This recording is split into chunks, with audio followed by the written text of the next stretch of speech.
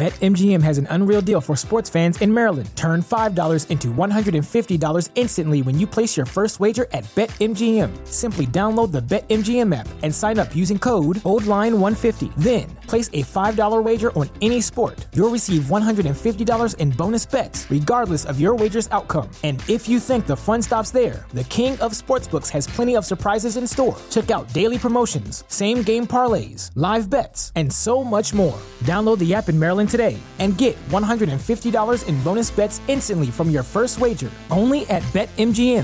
BetMGM and GameSense remind you to play responsibly. See BetMGM.com for terms. 21 plus only. Maryland only. New customer offer. Subject to eligibility requirements. Rewards are non-withdrawable bonus bets that expire in 7 days. From issuance, please play responsibly. For help, visit mdgamblinghelp.org or call 1-800-GAMBLER in partnership with MGM National Harbor. Promotional not available in Washington, D.C. Say goodbye to your credit card rewards. Greedy corporate mega stores, led by Walmart and Target, are pushing for a law in Congress to take away your hard-earned cash back and travel points to line their pockets. The Durbin-Marshall credit card bill would enact harmful credit card routing mandates that would end credit card rewards as we know it. If you love your credit card rewards, tell your lawmakers, hands off my rewards. Tell them to oppose the Durbin-Marshall credit card bill. Let's play some football! Run right through the back of him. Run right through the middle and out the back. What's known in football terms as a slam dunk. Baby, you're a firework. Come on, show 'em why you work. Make 'em go, as you shoot across the sky. Baby, you're a Hey, what's up? This is Daytime Fireworks. I am your host, Zach Berry, coming to you this Tuesday morning with Mr. David Brandt of the Associated Press. David, how are we doing? Doing well. Good to hear from you again. Quarter of the way through the season. Technically, I guess you could say with the regular season slate, some will play in the postseason, obviously. I think one team that we can go ahead and possibly close the book on getting past 12 games is Georgia Tech, as it was not pretty on Saturday. Ole Miss now up to, I believe, 16 in some polls. Still think they're in the 20s in the AP poll. Nope, 16 in the AP, 13 in the coaches. I had it backwards. Ole Miss made quick work of the Yellow Jackets on the road, 42-0. It was just immensely dominant. We're not going to go into we're not even going to delve into the minutia of the actual matchup. We'll talk about what happened in that game. But 3 games through the season, Ole Miss has given up 13 points outside of the Troy game, which Troy looks to be decent. I was about to say that score doesn't look so bad anymore after the Appalachian State. Oh my gosh. And just finale. Good. Yeah. I think Troy's pretty good. I think so too. No shame in that. Yeah. John Summerall is going to get that thing turned around. I mean, relatively speaking to Troy's standards. But he's a good coach and they're pretty spunky, but Ole Miss 3-0, like I said, blowing people out, playing really well defensively. I think the front seven has been a pleasant surprise so far for most. I think most people expected the secondary to be the bell cow of that side of the football, with the mix of young talent and then returning starters and experience on the back end. But now with the caveat that it was Georgia Tech and they are not a very good football team, but they were just downright dominant. And look, at this point, they're beating teams that they're supposed to beat the way they're supposed to beat them. Yeah, that's what I mean. I'm looking at their first 3 games and they've done exactly what they're supposed to do. It's what a good team does. Troy, Central Arkansas, and Georgia Tech is never going to be confused with a murderer's row of college football, especially in 2022. But, I think the things that you like about them, the defense you talked about, and the fact that the running game is so powerful and so diverse, like those things will travel too down the road when they go on the road and stuff like that. I mean, I think that Jackson Dart has been fine. The passing game's a little bit of a work in progress, but again, I don't think they're one dimensional. They're just doing what they need to do right now. So, they don't really have a litmus test against a good team. That's probably coming up against Kentucky here in a few weeks. But like you said, they're beating teams that they should beat by a lot, exactly how they're supposed to do it. So I think at this point through 3 games, if I were an Ole Miss fan, it's gone about as good as it could have gone. You mentioned Jackson Dart was the starter, played well into the game until it was very much in hand, and then they brought in Kincaid Dent. But interesting, Luke Altmaier came in for 1 snap, and that was because Jackson Dart's helmet came off on a scramble. Immediately came back into the game after that 1 play. I'm still not 100% convinced that Luke Altmaier is 100% healthy.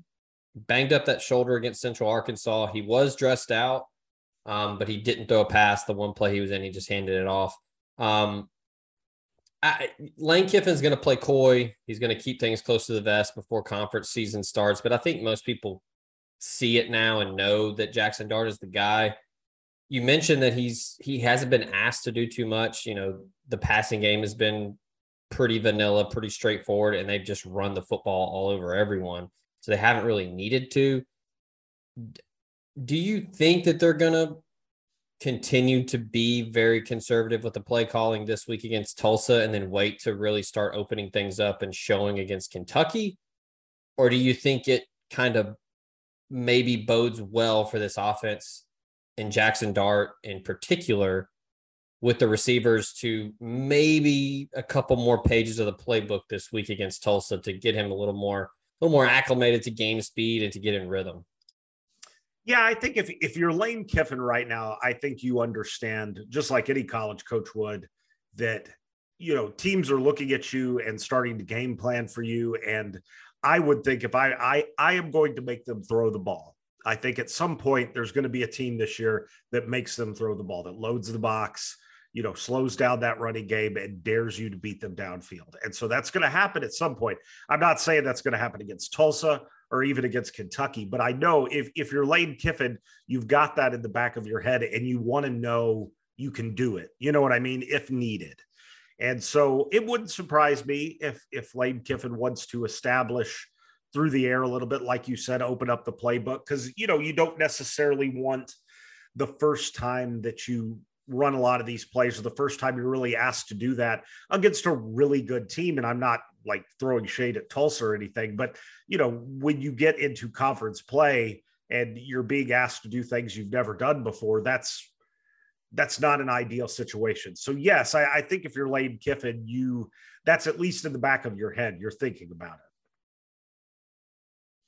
Speaking of getting acclimated, I heard an interview with Tom Luganville. He was on the Out of Bounds show with Bo Bounds, and he made an interesting point. Now, I think he's on track here with what he's saying with Kiffin's approach to the run game. And he was saying that he believes that Kiffin and Charlie Weiss Jr.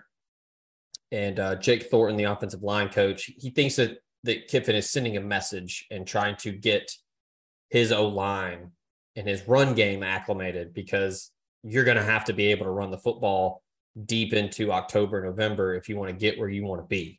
And he was saying that the approach of, not just because it's working and because you have 3 really talented running backs, but just, hey, we got to get everybody up to speed, and we got to get this thing to where, by the time we play Kentucky and the Alabamas, the Auburns, the LSUs, the A&Ms, it's just got to be second nature, where we're chewing up, as Zach Evans, I think Marquell Blackwell, the running backs coach, uses the term chewing up grass, where, hey, we got to be able to get 4 and 5 yards a pop. We got to get this thing just a well-oiled machine by the time SEC play hits. Yeah, I think that makes a lot of sense. And right now, if you're Ole Miss, it's a good problem to have. I mean, there are 130-ish Division I teams, and most of them would love to have Ole Misses, if you want to call them problems. But I mean, their running game looks great right now. The defense looks great right now. And there's really nothing wrong with the passing game. They just haven't been asked to do a lot. So I think Ole Miss is in a great position right now. I think you've established the things that you want to establish.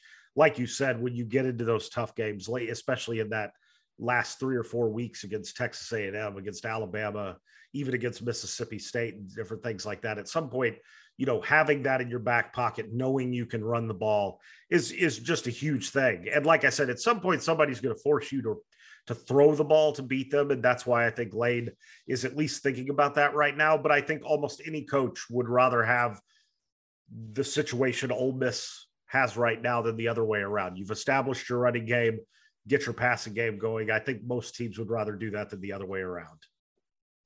We talked about it a lot in the preseason and the summer leading up to the season, and I think it's starting to really shine through. But regardless of who was going to be under center before we knew, and I think we do know now, but we had said that, hey, whoever is going to be the quarterback, they're going to have that run game to lean on because of the talent and the high ceiling that these guys present as a problem for opposing defenses. And I think that's just been to a T every weekend, where they don't really need, Jackson Darling threw the ball 16 times on Saturday. They didn't have to throw the ball. And I think that's something that Kiffin doesn't care.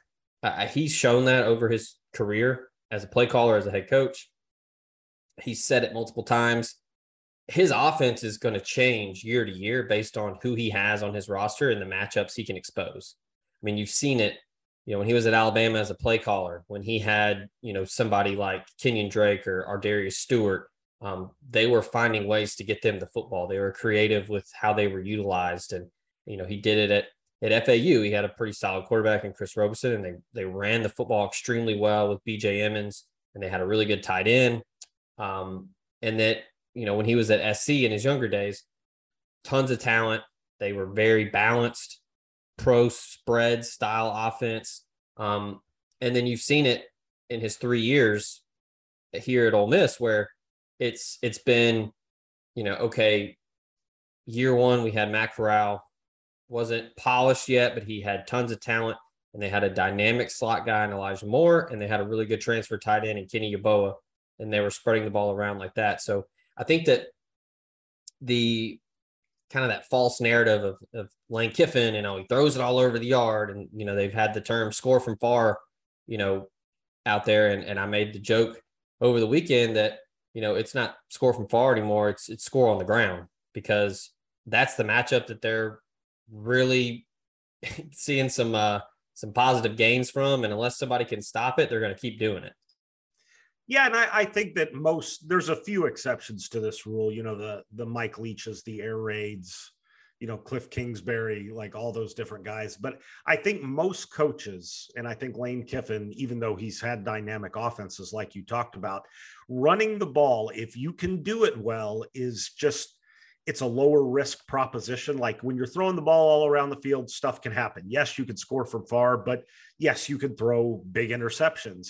And I think with the running game, yes, you can occasionally fumble, but generally speaking, it's a safer way to move the ball. And if you're doing it effectively and getting, like against Georgia Tech, getting 5 yards per carry, getting 6 touchdowns on the ground, I mean, you can control the clock that way. You can keep your defense off the field. There's just a lot of benefits to being able to run the ball if you can do it. And so I think that most coaches, if you even, like I said, ones that are known for their offense, if you could say, hey, do you want to have a running offense that works for 5 yards per carry, or do you want the passing game to be, super prolific with 400 yards a game? I think a lot of them would choose the rushing, just because there's so much you can do with that as far as resting your defense and the way you can chew up grass, chew up clock. You can chew up all kinds of things. We've seen, teams that can control games with 10-minute drives. I mean, those are just game changers. They're deflating. I think you can do a lot with that. So like I said, I think Ole Miss is in a great spot right now. And I think another thing too, with running backs, people get hurt. It's a high turnover position. It's just, they take a lot of abuse back there. If one of them goes down, I think they can still do it. So I think, again, they're in a really good spot right now. Last thing here on Ole Miss before we turn the page, I guess I should say offensively, and then we're going to talk defense. Second week in a row that I was really taken aback by. I guess a lethal combination of an uber talented player maturing, kind of in the game, in sequence, and a coaching staff that for the second week in a row did a nice job of, I think, I'm trying to remember the term. Here's the quote from Lane Kiffin: take an ass chewing and regroup. Jackson Dart, bad interception in week 2, and then a bad interception right before the half. Both times, Lane Kiffin, I think at the halftime interview, they asked him what Jackson Dart was saying, and Lane Kiffin said I was talking, he wasn't talking. But as a young Jackson Dart's 19 years old. This is his second season in college. A guy that's still growing, still evolving, learning the offense, learning how to play in a Lane Kiffin offense and playing for him. I think as an Ole Miss fan, you should be very encouraged with what he did in the third quarter. Did the same thing against Central Arkansas after a bad interception, came back and made some really nice throws, didn't try to do too much, went through his progressions, took what the defense gave him, and really elevated the offense through the air. I think that that's something, because I've said it, you're going to have the growing pains. He's a young player. He's very fiery. Honestly, he's a lot like Matt Corral in the way he can really drive the football down the field, and he wants the big play. He's, as Steely Dan would say, he's an excitable boy. Like he wants to get out there and make the big Steely play. Dan reference. Yeah, that's pretty big. I love some Steely Dan. We're in the dad rock catalog right now. That's right. That's a good 924 tea time playlist right there. But yeah, I mean, I think that's he's going to make mistakes. I mean, he's a young quarterback.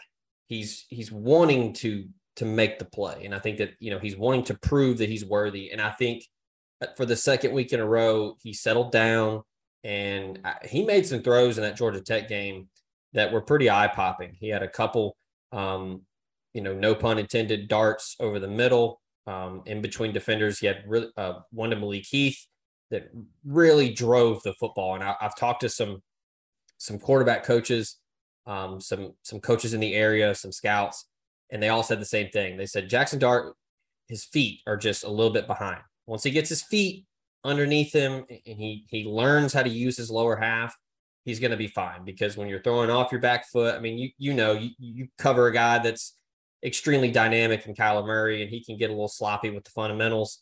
And when you're not set, balls tend to sail. You're a little late. You don't have enough on it.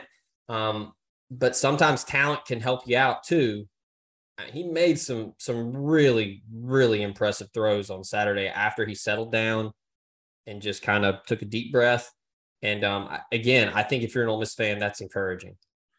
Yeah, and I mean, I think like you've talked about with arm talent, all the different things like that, Jackson Dart's going to be fine. I think that, and I, you talked about the Lane Kiffin thing, being able to take a chewing and come back. I think one good thing about Lane Kiffin at this point, among many things that we've talked about, but he has kind of the, with Jackson Dart, who was obviously a big time recruit, Lane Kiffin, I think, has the cachet, the offensive pedigree now that somebody like a Jackson Dart respects that. You know what I mean? Like, you've got your big recruits. I think Lane Kiffin has enough feathers in his hat that when he talks, people like Jackson Dart listen. And, I think that, I'm not saying Jackson Dart might listen to anybody, but I think with Lane Kiffin, there's a certain amount of knowledge there. There's a certain amount of experience that kids respect that. And I think that kids are seeking that out now, which just bodes well, not just now for Ole Miss, but down the road in recruiting and different things like that. All right, let's turn to the defense here before we take our break. And I hate to bury the lead here because they've honestly kind of stolen the show outside of the run game early on in the season, but just a tremendous effort from Chris Partridge and Maurice Crum, the co-DCs. They put together quite the game plan. And again, it's Georgia Tech. They're not a dynamic offense by any means, but Jeff Sims was just 18 for 32, 161 yards. They held Georgia Tech to just 214 total yards. They only ran for 53 yards, 1.6 per carry. It was just a dominant effort all across the board. Georgia Tech was just 6 for 18 on third downs. They were 0 for 2 on fourth downs. I mean, just at all three levels. I mean, they really get after you defensively in the secondary.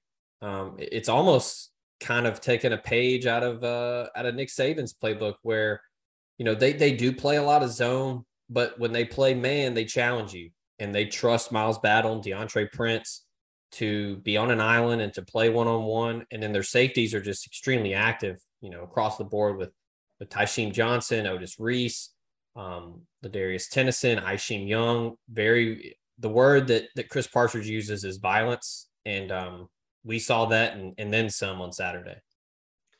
Yeah, I mean, you just look at the numbers. They tell, I mean, you know, obviously watching the game, you could see the dominance with your own eyes. But, you know, when you're holding a team to 1.6 yards per rush, you're turning them one-dimensional, and then, you know, doing what you do, like you said, being comfortable putting guys on an island. Not a lot you can do if you're Georgia Tech at that point. So, yeah, I you know, there's not much to say other than that was a very complete. And again, we're talking that Georgia Tech's not a great team, and they're not. I mean, that's true, but it's a Power 5 team that you just completely, you know, wiped out as far offensively. I mean, they couldn't run the ball, they couldn't throw the ball, they couldn't do much of anything. And I think anytime you do that, especially on the road, you know, I don't think you should underestimate that. There, up until, I guess this was before, or maybe they kind of overlapped a little bit, but probably one of the more one-sided P5 on P5 violence on Saturday. Now, Penn State absolutely just wrecked. Yeah, Auburn. they hammered Auburn, and we'll get to that later in the show. But I mean, like you said it, it's still a Power 5 team. They have Power 5 players. Right. I think Jeff Collins is a pretty good coach. I mean, you know, I know that's kind of a tougher job, but still, it's an ACC team. Yeah, and a defensive-minded coach at that. And Ole Miss put up 547 total yards at 31 first downs. And again, it's just you're beating teams that you're supposed to beat the way you're supposed to beat them. And if Lane Kiffin and this staff want to get back to that echelon that they were at a year ago, you know, pushing for 9-10 wins, being in the conversation, you know, maybe having a shot to compete to win the West. I still don't know if they can, but they were, you know, they finished second a year ago. And we'll get to the dominant team in the West later as well. But again, it's all you can ask for right now if you're an Ole Miss fan. I mean, I tell people all the time, these types of games, you want to put it on the film, you want to have success, and you don't want to get anybody hurt. You know, knock on wood. They've done that so far. They had a couple guys get dinged, but nothing serious. Kari Coleman came out, just a bit of a sprained ankle, nothing serious. Damon Clowney banged up a hand or a finger. They expect him to be back. So again, they're just kind of really starting to open it up and hit their stride as they take on Tulsa this week and then hit SEC play in 2 weeks against Kentucky. All right, we're going to take our first break. When we come back, more with David Brandt of the Associated Press. We're going to talk September firings. Is it good? Is it bad? We'll be right back. This podcast is brought to you by Lamar Yard, Oxford's indoor-outdoor restaurant, bar, and entertainment space on South Lamar. They now have an updated menu with non-barbecue options from Tex-Mex to Mississippi Delta catfish to smash burgers. And you can contact Lamar Yard for your private events for the spring and summer. They have a dedicated event coordinator who will help you plan your event from start to finish, and they offer on-site catering. From weddings to Greek parties or corporate events, Lamar Yard is the perfect place to host your next party. Lamar Yard is Oxford's quintessential family and pet-friendly venue, and they look forward to hosting you soon. Check them out at lamaryard.com. And if you want a place for clever dishes and captivating cocktails, look no further than Solal in South Lamar. Chef Erica and her committed team of food and beverage enthusiasts are bringing top-notch cuisine and libations to you 6 days a week. Whether it's happy hour 3 to 6, fresh squeeze margaritas, ramen, 2-for-1 Moscow mules, all of that and more, the best and brightest in-house or via curbside pickup. Check them out, solaoxford.com, or call them at 662-238-3500 and place your order today. Show also brought to you by Memphis restaurateur Kelly English and his restaurant group in Memphis, Tennessee. The renowned chef and his team are offering nationwide shipping and virtual cooking classes with Cooking with Kelly. You can learn more about the nationwide shipping at irisetc.com, and you can also book a virtual cooking class online at table22.com/iris. Kelly English Restaurant Group in Memphis, Second Line Restaurant Iris, and the Magnolia House down on the coast in Biloxi. The show is also brought to you by Cherokee Valley Golf Course in Olive Branch, Mississippi. Get on over, see Cody Allen and the rest of the crew take on their challenge of the wide plush Zoysia fairways and large championship Bermuda greens. They've got 2 putting greens to hone in your game with the flat stick, a driving range, and a chipping green to tighten up that short game. Book a tee time online at olivebranchgolf.com or give them a call at 662-893-4444.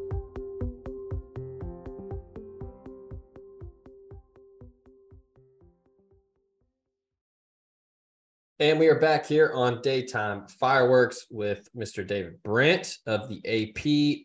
All right, David. So we've got some heads rolling early this year. Guys trying to get out ahead of the coaching search season. We had Scott Frost lose his job a week ago, and now you've got one Herm Edwards out at Arizona State.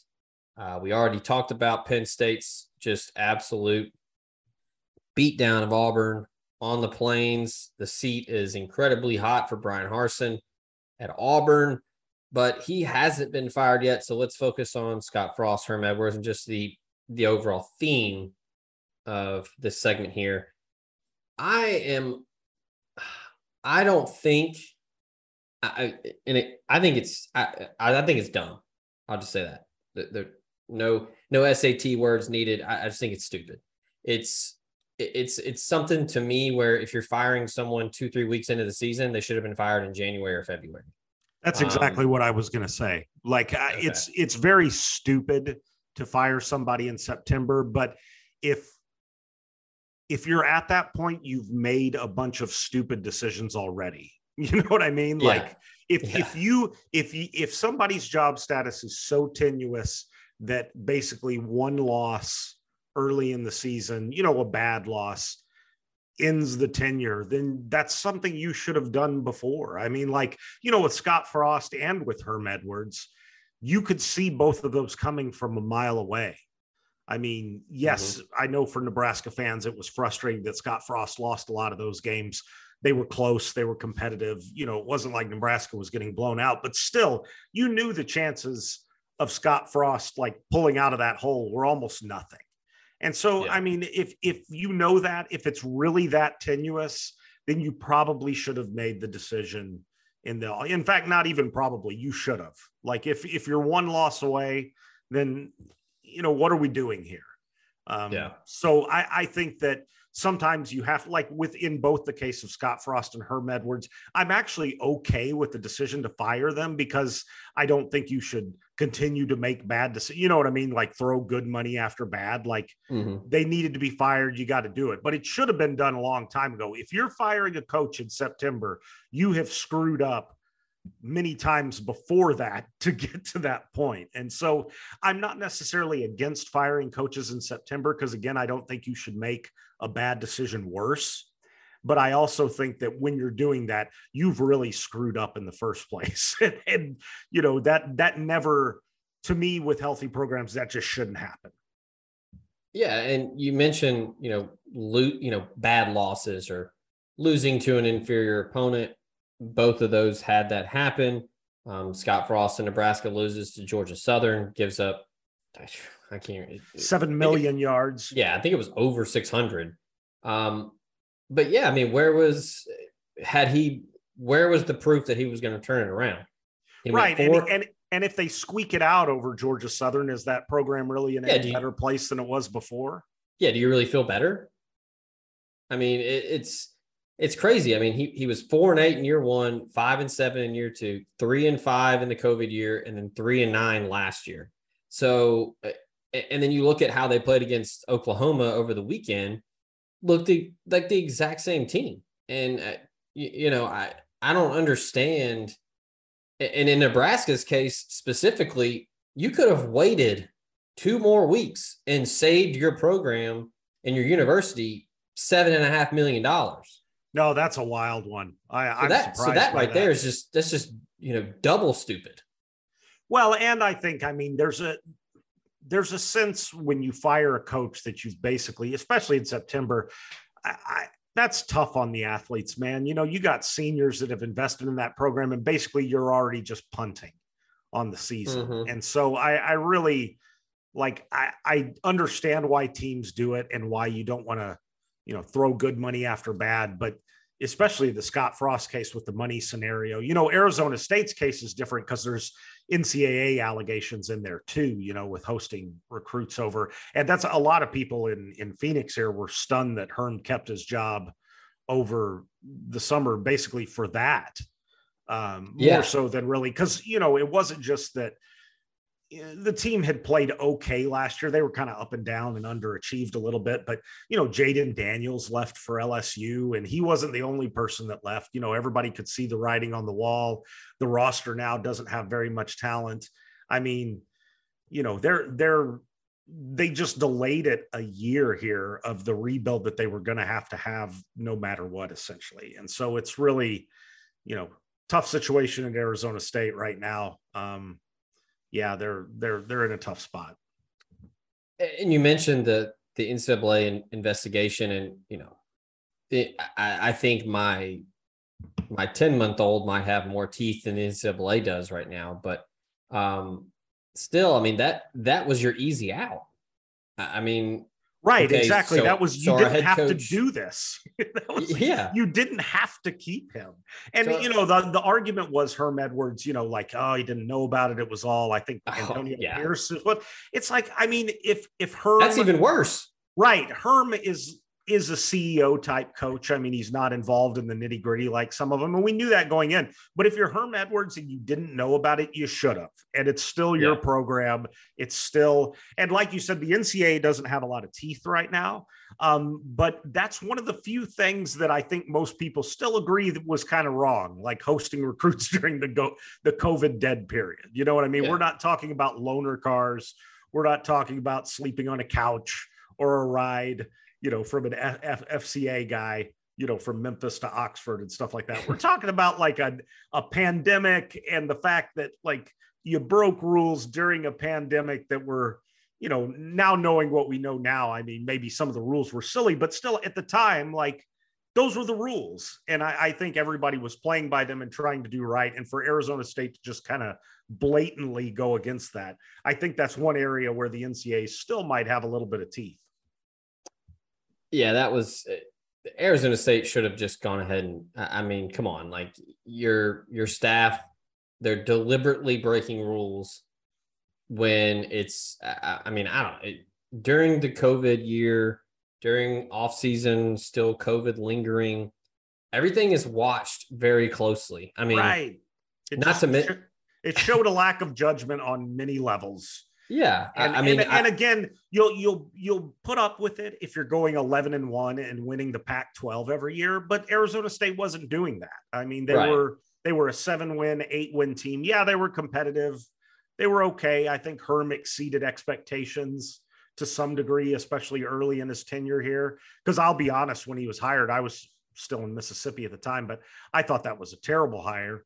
But it ended up being actually kind of worked for a few years until obviously, the wheels fell off with the recruiting violations and everything. But, I just, they didn't need to do it. I just keep coming back to that. This didn't have to happen. And you're essentially wasting a football season because you didn't have the stones to just part ways with Herm when you should have parted ways with Herm. Yeah, I'm with you. I thought it was a head scratcher when they hired him. I mean, this is a guy that prior to arriving in Tempe, his last time in college football was in 1989. Right. So he's never handled recruiting with social media. He's never handled, the transfer portal or just the new age of, NIL was in its infancy last year and all of that. But not to mention, you think that you're just going to sneak some recruits on campus when, oh, by the way, you still have to, deal with COVID protocols and you're being closely monitored for that already. How in the world do you think you're just going to skate by with, hey, we're gonna bring in like 14 guys and just have them on campus? Like, come on.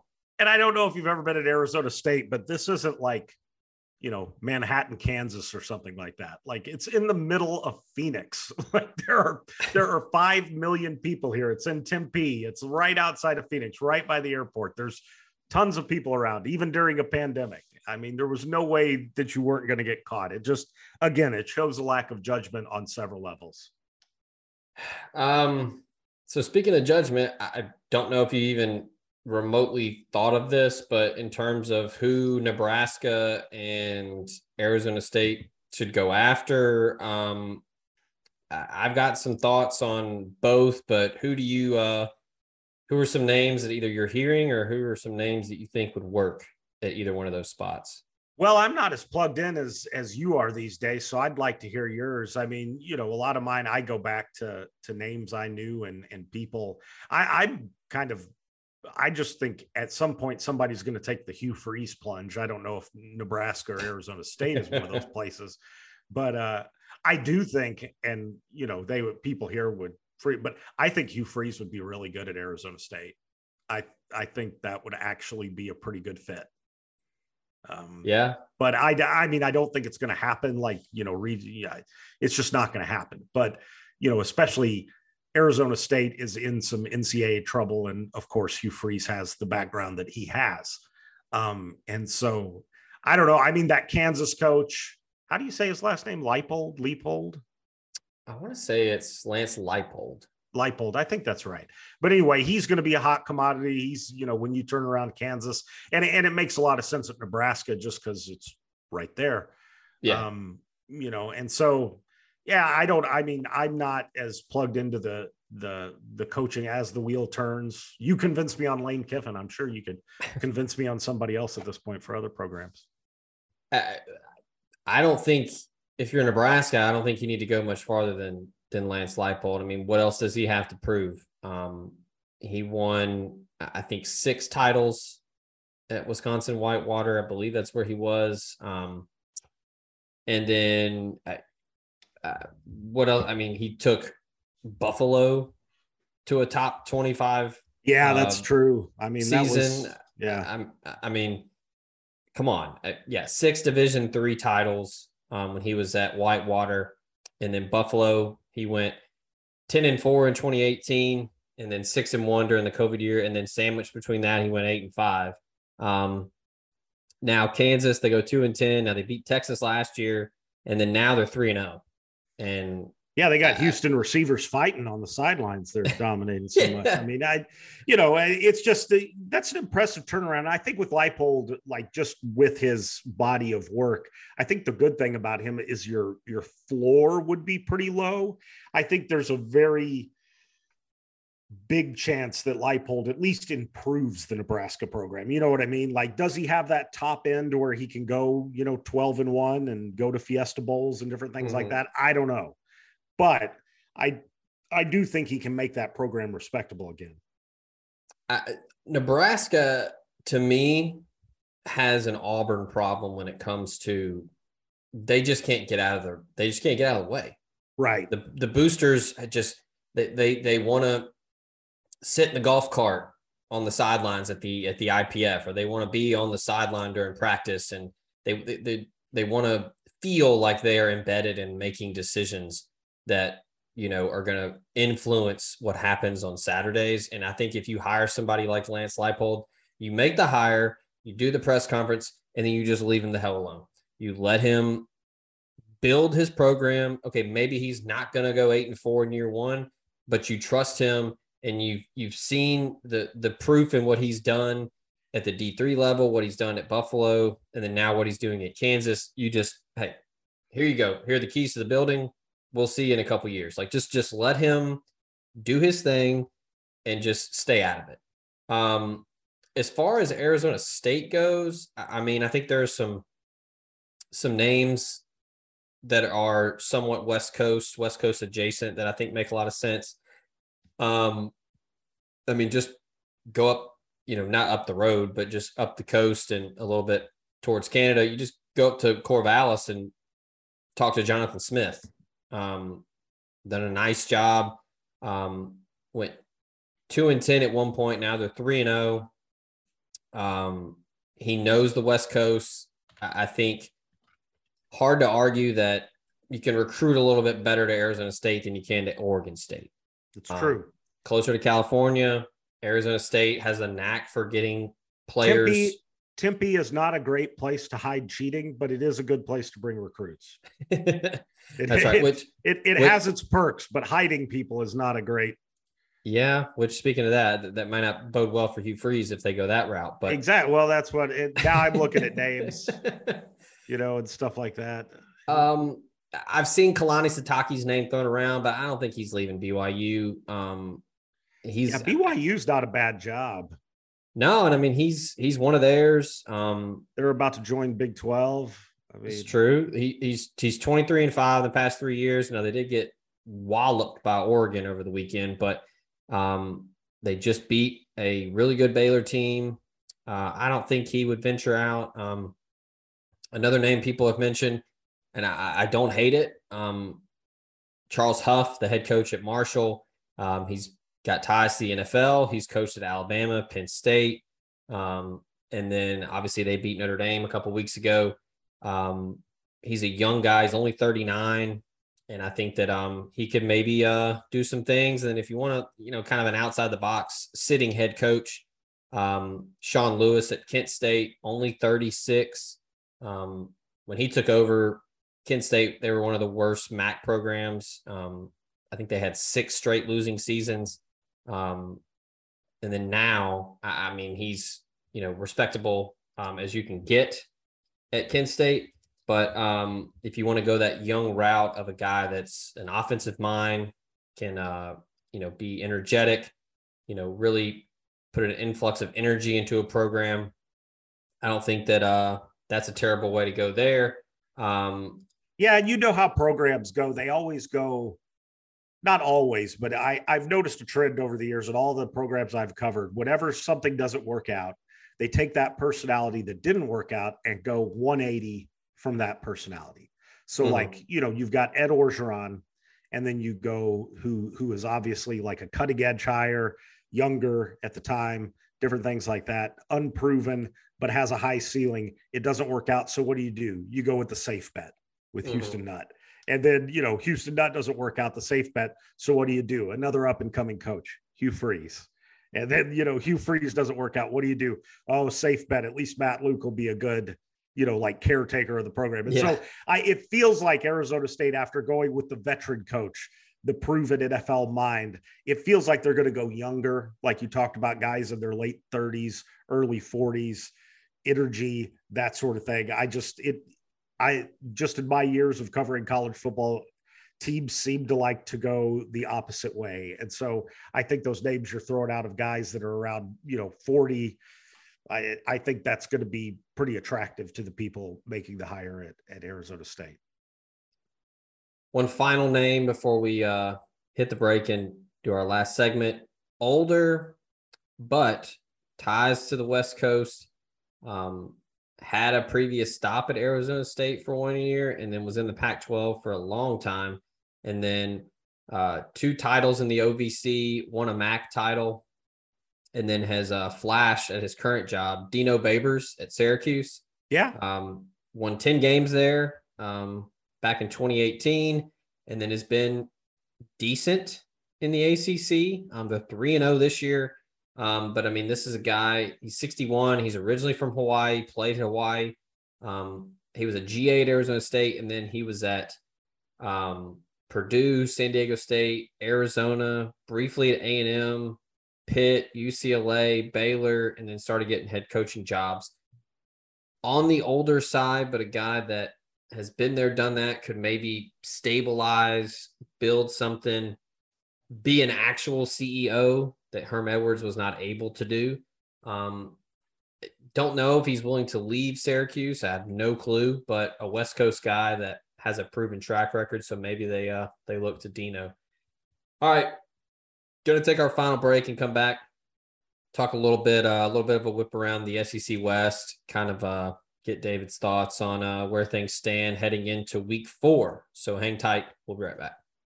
Podcast brought to you by Protection Unlimited Incorporated, the Mid-South's leader in commercial and residential alarm security. Wayne Lowry and his team have been serving the greater Memphis area and North Mississippi for 50-plus years and would love to get your business and/or family protected today.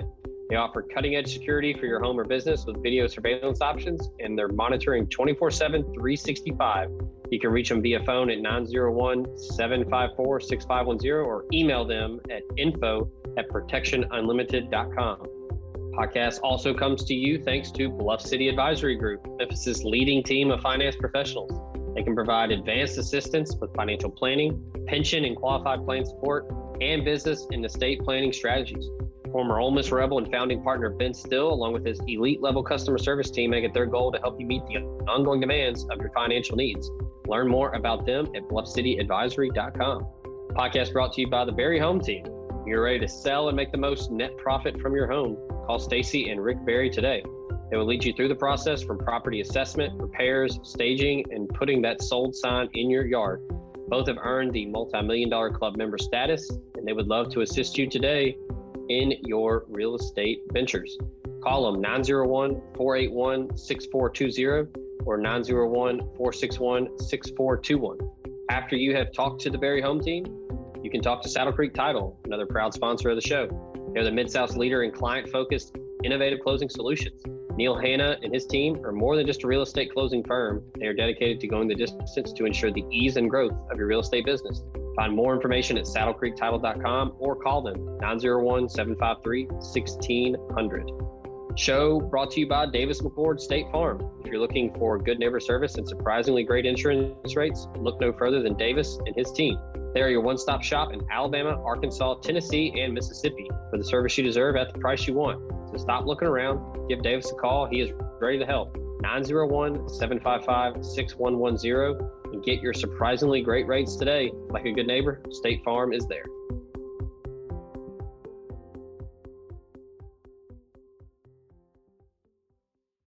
And we're back here for the last segment on daytime fireworks. We're going to briefly touch on the SEC West. All right, I wanted to get your thoughts on where things stand as we've had some conference games. Ole Miss is not there yet, but just kind of where things are, the powers that be in the West. Starting at the top, Alabama, 3-0. I would say you could brand it a hiccup against Texas. They didn't blow them out, but just they don't look offensively as typically powerful as they've been in recent years. Bryce Young is still Bryce Young, but they really don't have that bell cow running back that they normally have. Now Jahmyr Gibbs is very good, and McClellan is good as well, but to me, offensively, and it's only through 3 games, so far be it for me to doubt that they'll figure it out, but don't have that day one NFL draft guy at receiver like they've had in the past couple of years, and I think that showed a little bit against Texas. Do you think there are any chinks in the armor in Tuscaloosa at all, or do you think that we're overthinking it here? I mean, I think that Alabama has set such a ridiculously high standard that we just judge them by a different standard than everybody else. And I think that for Alabama, and again, it's all relative, they look slightly more mortal than usual. They're always good. They're good this year. They may figure it out and start steamrolling people. But right now, I feel like I've seen slightly more talented Alabama teams. They're still really good. They still very well may win a national championship, but it just feels like this team is a little more beatable than some of them I've seen over the past, 10 years or so. Two teams that have far more question marks than Nick Saban's bunch, Auburn and Texas A&M. A&M got back into the win column in an ugly game that I think if Miami could do a lot of things over, that end result might have been different, but they beat Miami at home. Them and Auburn are two of the more interesting teams to me because I do think that despite sitting at 2-1,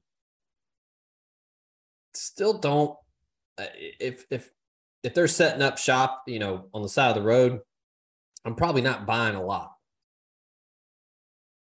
Yeah, I agree. I mean, especially with Auburn, always, especially with another bad loss or two, you have the danger of, Brian Harsin getting fired and then the wheels come off and then who knows. Texas A&M at some point, I think they're good. They're talented, but, Jimbo's not going anywhere. But is that team, is it what it is at this point? Are they going to be able to not win any other way than ugly? And that just doesn't bode well for down the line. But yeah, Auburn to me is the one that really could go off the rails. I think it could also normalize a little bit too. But yeah, that's the one that has the kind of blow up potential.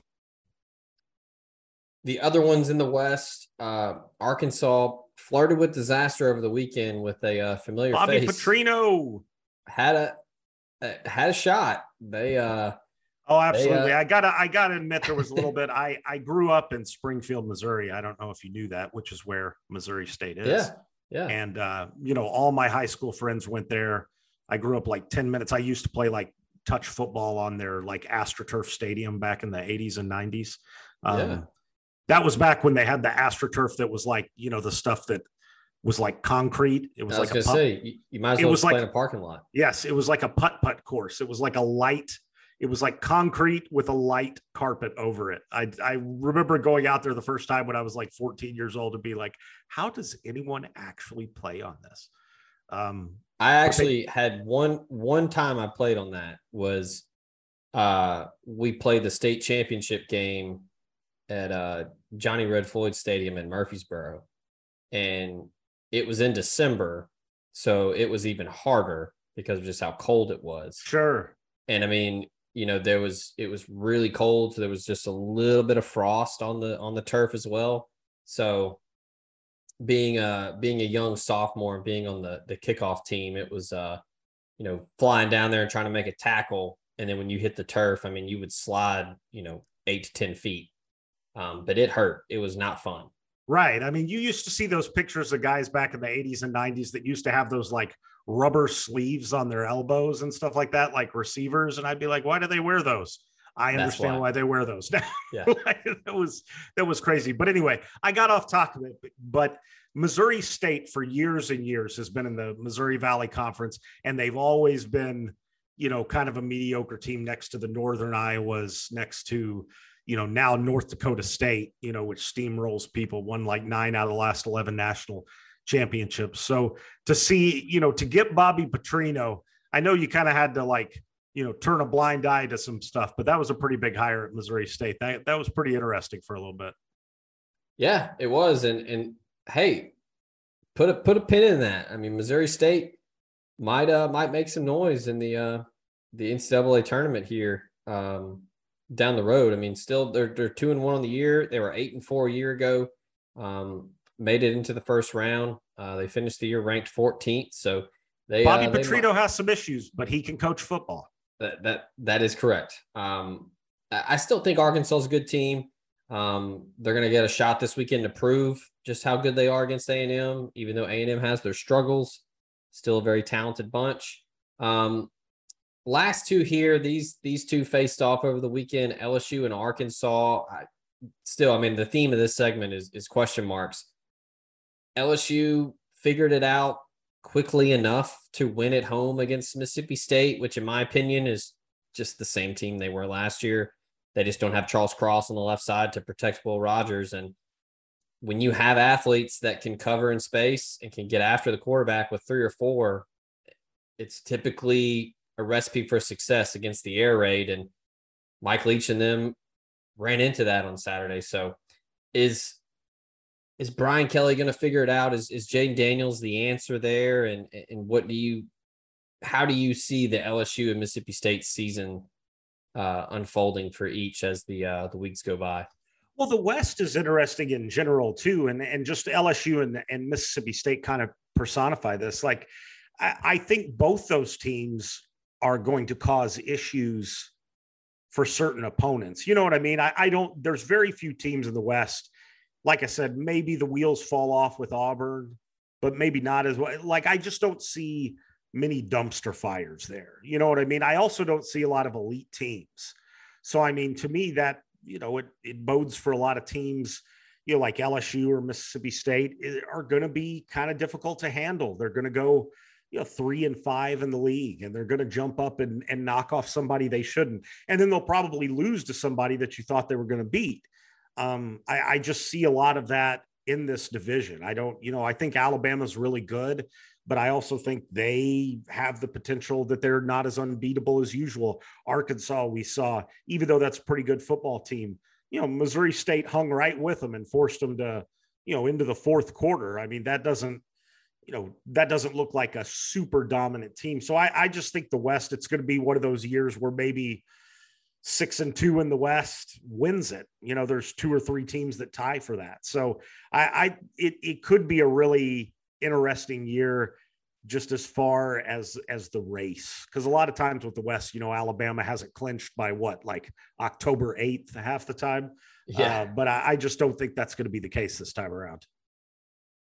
Yeah, it'll be interesting. I think, you know, kind of bringing it back to Ole Miss before we close, more times than not, the recipe against the Nick Saban defense is a quarterback that can stretch the field and a run game that can keep you honest. And we've seen Ole Miss do that. They have 3 backs that can really get after it and a quarterback that can throw it. If you're Ole Miss, and this is what teams always say, and I think it's one of the actual truisms, you want to be playing meaningful games in late October and November.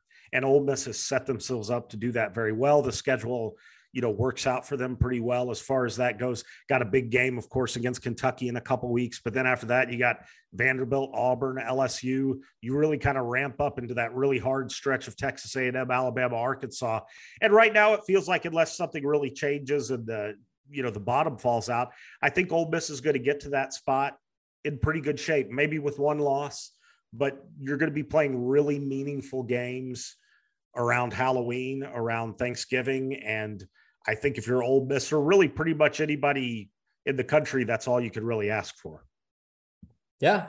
And that's not, I don't think that's what you're saying. And it's definitely not what I'm saying. I don't think we're hinting that Ole Miss can beat Alabama, but no. I mean, they could, like anything could happen. Ole Miss has beaten Alabama before, but you just want to give yourself a shot to make that game worth something other than pride. And sure. I think that Ole Miss is on track to do that. And they'll give them stuff. They got Alabama at home. Again, there's so many games in between now and then. But yeah, I mean, I think you, at least at this point, we're getting close to October and you're setting yourself up for a really nice season. Yeah, absolutely. There's certainly going to be some meaningful games coming up in 2 weeks against Kentucky, like you said, and then conference play hits. And as you know, they remember in November. They remember in November, David. That's Houston right. Nut. That was one of the many things. They remember in November. Well, again, fun as always. Pleasure doing this with you every week. We'll be back next week recapping week 4, and Ole Miss will be looking to start conference play. But that's going to do it for this edition of Daytime Fireworks. Thanks for tuning in. Thanks to the sponsors that make the show possible. And as always, thank you to Mr. Brant. David, we will reconvene same time next week, buddy. Appreciate it. Absolutely. More football talk. That is correct. And if you want more football talk, head on over to the Ole Miss Spirit, part of On 3. We've got tons and tons and tons of stuff as we look towards Tulsa this weekend and continue to look ahead to the SEC slate starting. So with that, we will close up shop here on Tuesday, and we will get back to you next week. Until then, we out. BetMGM has an unreal deal for sports fans in Maryland. Turn $5 into $150 instantly when you place your first wager at BetMGM. Simply download the BetMGM app and sign up using code OldLine150. Then, place a $5 wager on any sport. You'll receive $150 in bonus bets, regardless of your wager's outcome. And if you think the fun stops there, the king of sportsbooks has plenty of surprises in store. Check out daily promotions, same-game parlays, live bets, and so much more. Download the app in Maryland today and get $150 in bonus bets instantly from your first wager. Only at BetMGM. BetMGM and GameSense remind you to play responsibly. See BetMGM.com for terms. 21 plus only. Maryland only. New customer offer. Subject to eligibility requirements. Rewards are non-withdrawable bonus bets that expire in 7 days. From issuance, please play responsibly. For help, visit mdgamblinghelp.org or call 1-800-GAMBLER in partnership with MGM National Harbor. Promotional not available in Washington, D.C.